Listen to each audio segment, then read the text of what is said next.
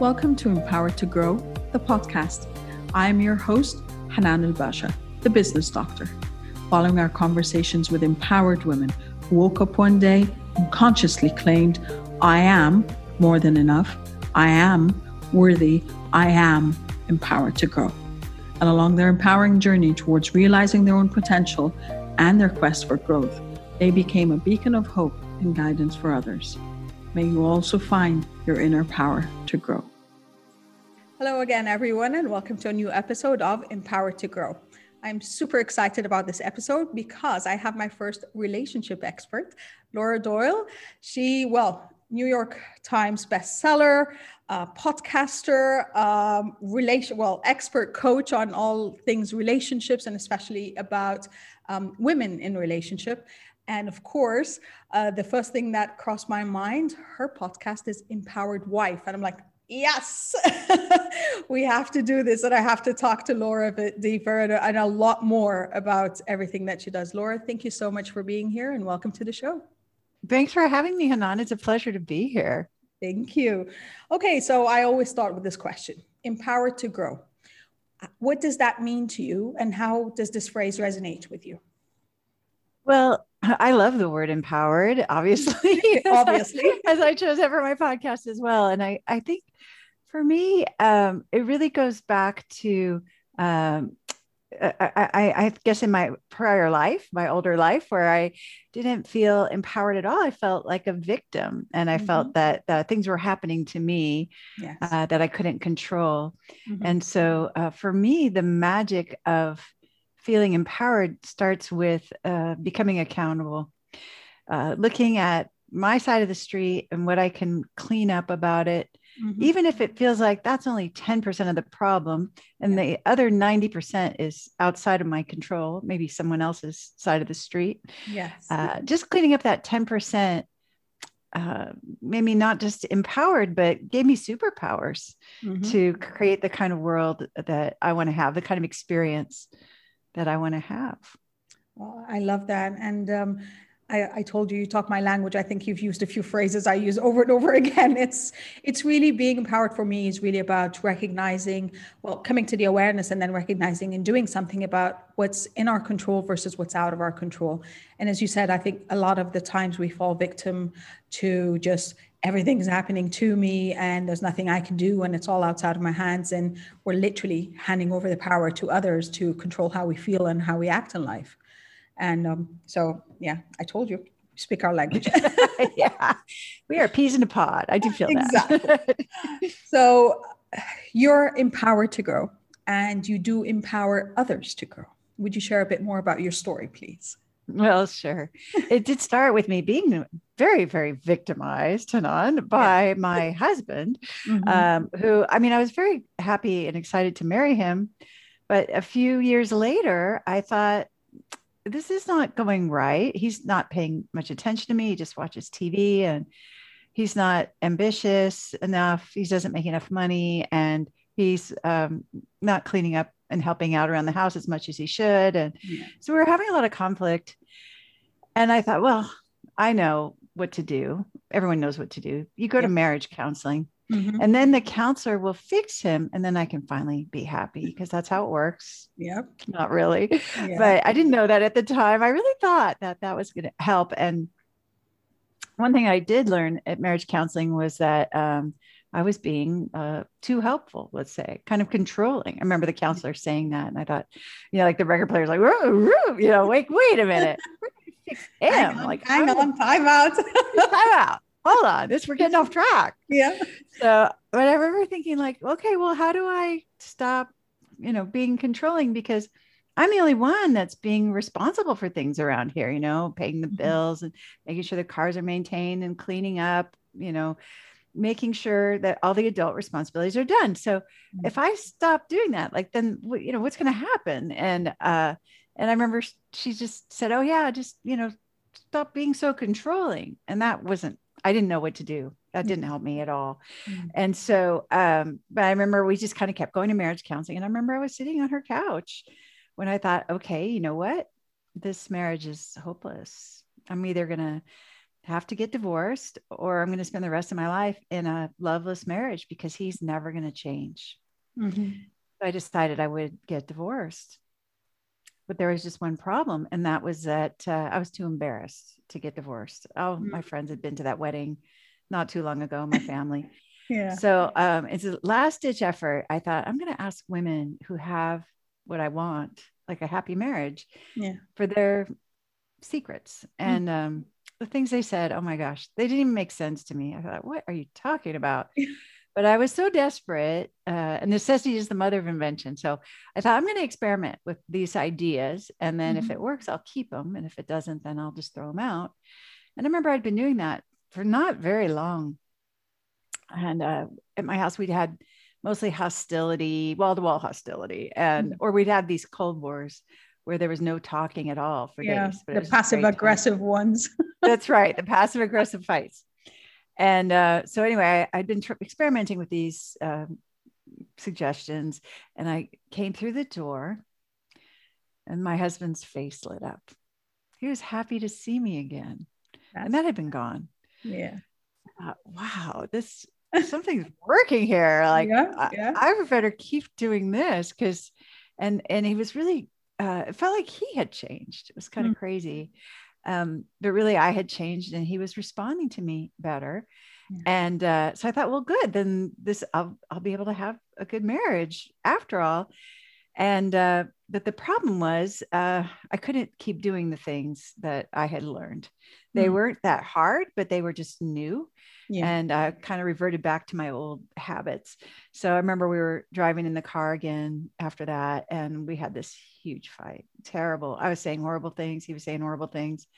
And I thought, I was really crushed because I thought this wasn't going to happen again. And then it happened again. And so then I had the idea like, okay, if I could get other women to do this with me, these experiments I was doing, maybe that would help them stick. And so I got a little support group in my living room of 5 of us. And we were having miracles. It was crazy. I remember one woman said her husband won the sales contest at work and took her on the most romantic getaway of their lives. Wow. And another one said, well, this doesn't sound like much, but we've been bickering for months about painting the family room. And he got up and painted the family room, and he did it with a smile. So that felt like a miracle to her. Exactly. And so, we realized like we are onto something. And one of the women said, can you write down what we're doing? My cousin in Florida wants to know because she's miserable in her marriage too. And so I did start writing things down, and that became my first book, which became a New York Times bestseller, published in 19 languages in 30 countries. It was all accidental, right? I just wanted to save my marriage. And now there's this worldwide movement of women who practice the 6 intimacy skills, which are all about becoming an empowered wife. Yeah, I love that. And I think that is the essence of it. I speak of the positive impact ripple effect. It's about, you have to start with yourself.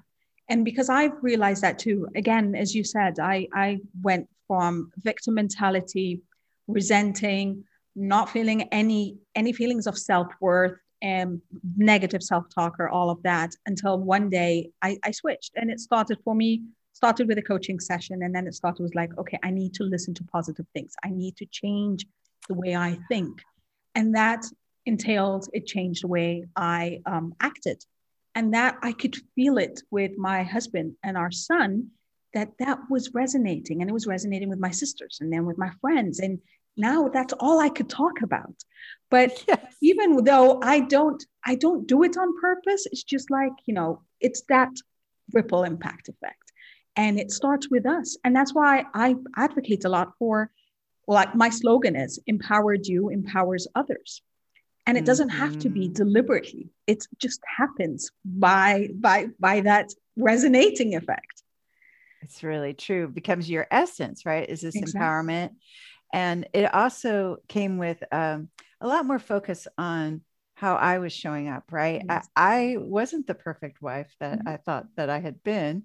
Yeah. And once I started learning the new skills, I got to say, I didn't miss hearing the shrieking, nagging, controlling wife that I had been before. It's much more pleasant to be around this version of me. So it was almost like my marriage was a laboratory, a prism, where I went on this self-improvement program that and towards becoming my best self.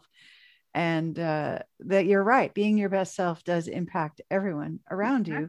They respond to you so much better, and you're actually calling them to be their best selves as well, which is far more powerful. I mean, I used to tell my husband how he could be better all the time, and that just didn't help at all. It doesn't work. It doesn't work from inside, I think, and it's really just about that. It's about wanting to do it yourself rather than someone outside telling you have to do this and you must do this and you should be doing this, and that creates a resistance within us. It's like, hell, I won't do that. No.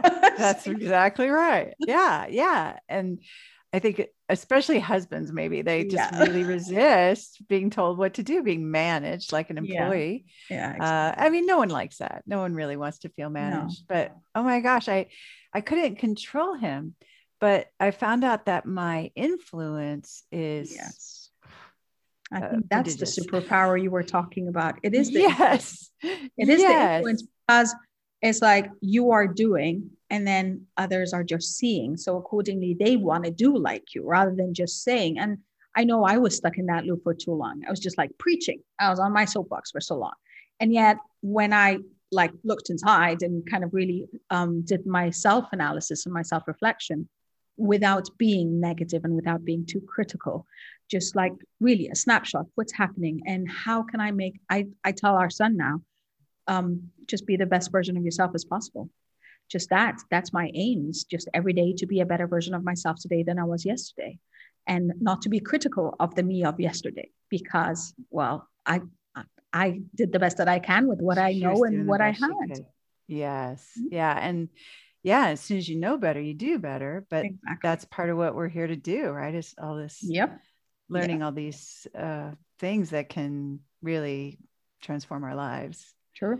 So from that perspective, what advice would you impart on your 19-year-old self? I go back and talk to her a lot. So that's a good question. That's good. Please share some of that conversation with us. So, and like you, I didn't know any better, right? I didn't, my parents are divorced. And that was my role model for what a marriage should look like. I was following a failed recipe and I was getting the same results that dear old mom got, unfortunately. So, and yet I really thought that all the things I was doing in my early marriage, like helping my husband be more ambitious and dress better and eat healthier, I really thought that was part of what a wife should do. This was how you be a good wife. And of course, it doesn't really take any courage. It doesn't take any humility to preach, to tell someone else what to do, right? And it actually is pretty repelling, and it doesn't cause transformation in you or the other person. So I think one of the biggest things that I would want to go back and say to my 19-year-old self is just to acknowledge how very scared she was. And say, I know, gosh, you are terrified.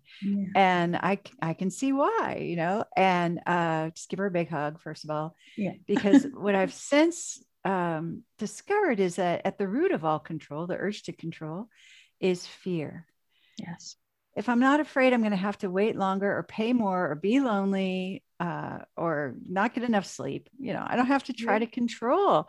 And control and intimacy are opposite. So if I want the intimacy, I'm going to have to give up the inappropriate control. And if I want to be in control, well, then the intimacy is going to go. So I always get the choice, but they're like light and dark, those opposites. So I think I would love to go back and just say, you're very afraid and I can see why. And here's a hug. And I'm going to invite you to choose your faith over your fear as much as you can. And then I'd want to give her instructions on how to do that, because I like things to be very practical. Yeah, me too. I wanted step by step. Like I couldn't just, I would read books and it'd say, just love yourself. And I'm like, how do I do that? Do I just give me a guide? Give me I want specific instructions. And so that's what the 6 intimacy skills are for me. I would love to hand myself my book right before I got married, but the very specific, I know if I did them or if I didn't do them, they're not so, amorphous that I can't tell. I'm like, well, I think I did that. I think I loved myself today. No, I know they're clear that cut. if I did, I had to do at least 3 things a day. It was one of my things for just my own happiness, just frivolous fun. And so that's been a practice I've had for many years now. I have a list of 20 things that bring me joy. So that's the indispensable first step to having an intimate, passionate, peaceful relationship, was making myself happy, because turns out only happy people have happy relationships. Yes. And happy is not selfish. Self-love is not selfish. It's not. No, it isn't. In fact, in some ways, it's pretty selfish to just be resentful and miserable all the time. And that's where I was living. Yeah. But then again, as you said, it was how we were conditioned and how, like, the examples we saw around us. Like, for me, it was never, marriage was not really a happy place to be. It was a kind of a should be. It's something, an item on the checklist. You get married, you have kids and stuff. Nothing about being happy or being kind of in synergy and synchronized. No, you just, you have to have this bickering relationship that is just, and for same here, it took forever to kind of figure things out for ourselves. And I'm blessed that my husband as well was on board in that. I mean, I say the first 10 years of our marriage don't really count.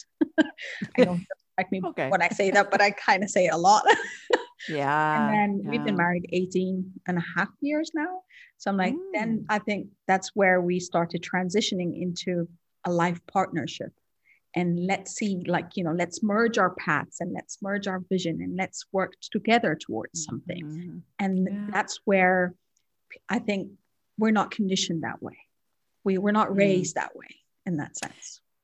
It's really true. I think about even just the very specific practices that I've since been very conscious about, that I really wasn't introduced to growing up. And I think a lot of women aren't. Like, I have this really embarrassing story of my husband taking me to Hawaii when we were just pretty newly together. And I remember being really excited because we were going to go to the beach on the first day, I thought. And so we woke up that morning and I said, instead of saying what I wanted, what I desired, I said, hey, what do you think we should do today? Or what do you want to do?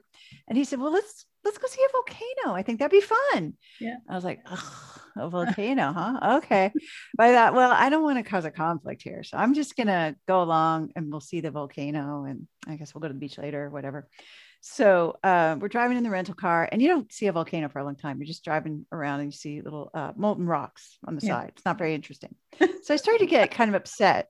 Yeah. And he realized, he was like, is something wrong? And I'm like, did you think this would be fun? Because I don't think it's fun. I think it's really stupid. You didn't even ask me what I wanted to do, but I wanted to go to the beach instead of drive around in this stupid car. So he saw a volcano, all right.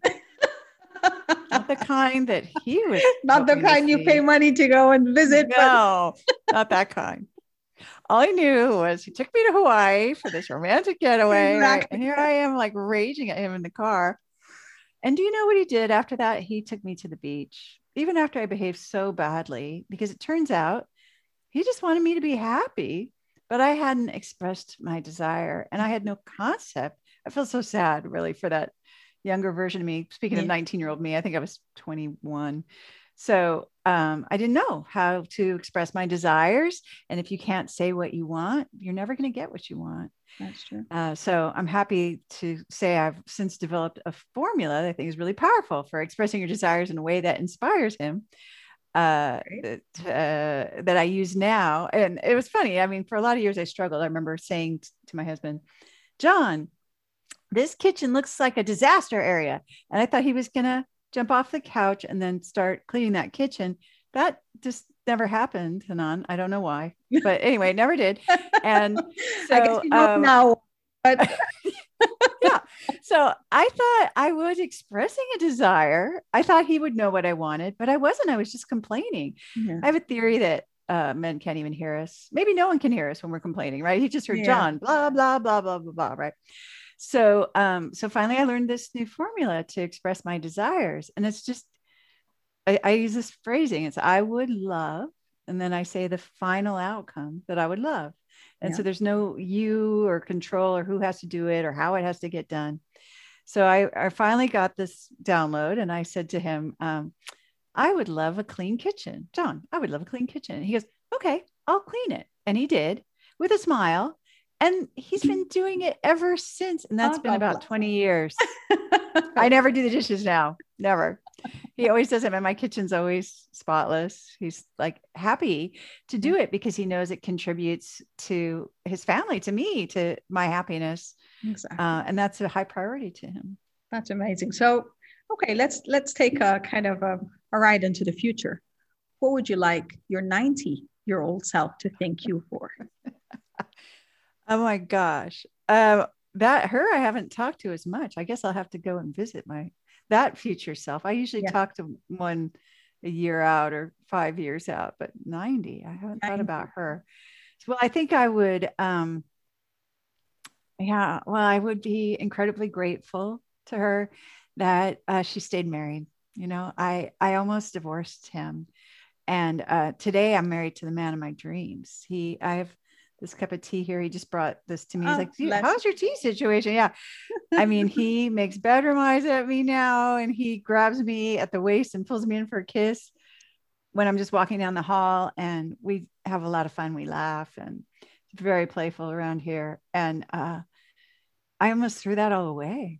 So, and now I've been married for we'll celebrate 32 years this year. And so well, thank you for sticking around and changing things around. Changing you, actually. Changing me. That's really all I did. And then it did seem like he changed, let me just say. But I think he just was not at his best when he was getting nagged and shrieked at a lot. So, so I'm grateful about that. That's great. That I found a way. So you're on a stage and you're talking to tens of thousands of women, and it's about being empowered to grow. What would be that last message you leave them with? The last message I would leave them with is about the power of gratitude. And under the gratitude topic for me, a couple of things live there. Like I think about a couple of the specific practices that I've taken on, and I've taught to tens of thousands of women. And one of them is just giving your husband or boyfriend 3 gratitudes a day. And so I remember I had a student once, Isabella, who really did not like this assignment. She didn't want to do it. And she said, why should I do this? I do everything. And he doesn't appreciate me. And I don't know what I'm going to find to be grateful for, because he doesn't do anything. But she just dug deep. She agreed she would try it for a week, 3 a day. And she thanked him for taking out the trash. And she thanked him for watching the baby while she went to exercise. And she also thanked him for working hard to support the family, even though she worked also, but you know. But still, so support. She thanked him for the support. And anyway, so she got to the second day of just, really opening her eyes wide to find the gratitude. And as they were sitting down to dinner, he said, you've really taught me that we need to appreciate each other more. So I want to thank you for making dinner. And she just nearly fell out of her chair, because just in 2 days, she created a culture of gratitude. And when you focus on what you don't have, you'll never have enough, right? Because that's your focus. What you focus on increases. So I took this one step further, and I have what I call the spouse fulfilling prophecy, which I learned from Lee Miltier, actually, she taught a class years ago on the power of autosuggestion. And she had a student who realized in this class that she was auto-suggesting the wrong thing to her husband. She was saying to him, that's just like you to lose your temper. You always lose your temper. And so she was creating more of what she focused on. So she left Lee's class and said, I'm going to change that up. What can it hurt? Right. So she went home, waited for him to lose his temper. She didn't have to wait long. And then she said, that's not like you to lose your temper. And he just looked at her funny. And their 12-year-old son said, yes, it is, Mom. He always loses his temper.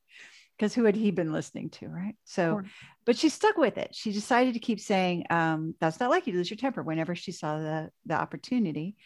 And not too long after that, they were at a restaurant and the service was slow. And the husband started to get upset. He was fuming. He's like, I have a good mind to call the manager over here and tell him how long we've been waiting. And then he stopped himself and he said, you know what? It doesn't like me to lose my temper, is it? And she just nearly fell on the floor, right? So that's where I learned about being able to use spouse fulfilling prophecy. And it's been very powerful. It's a tool where you focus on your blessings, even about the experience you're having with someone else. So I came up with one. I was upset about my husband not making enough money. And I'm such a powerful manifester. I kept saying, why don't you get a raise? Why don't you get a better job? He heard, you don't make enough. He stopped making any. That's how good I am at manifesting what I focus on. All of us, right? Not just me. Yep. And so I came up with, you're such a good provider as my spouse fulfilling prophecy. And I also started calling him Mr. Moneybags just for fun. And not long after that, my husband started his own company. He'd never done that before. And he became more successful than he'd been at his jobs ever before. And he had that company for almost 20 years. So I had a completely different experience when I changed my focus to what I was grateful for. Exactly. Because it was the input language that we're using and how we're reprogramming. And whether you are doing it or someone is doing it outside of you, it's reprogramming of our subconscious. And that dictates 95% of our actions, reactions, and interactions every day. And accordingly, you just did that, which is amazing. Okay. So power of gratitude. And I love that because yes, I used that and especially used it over this past year and a half since pandemic hit. And it's I call it the gratitude lens and the power of looking at the abundance perspective rather than the scarcity perspective.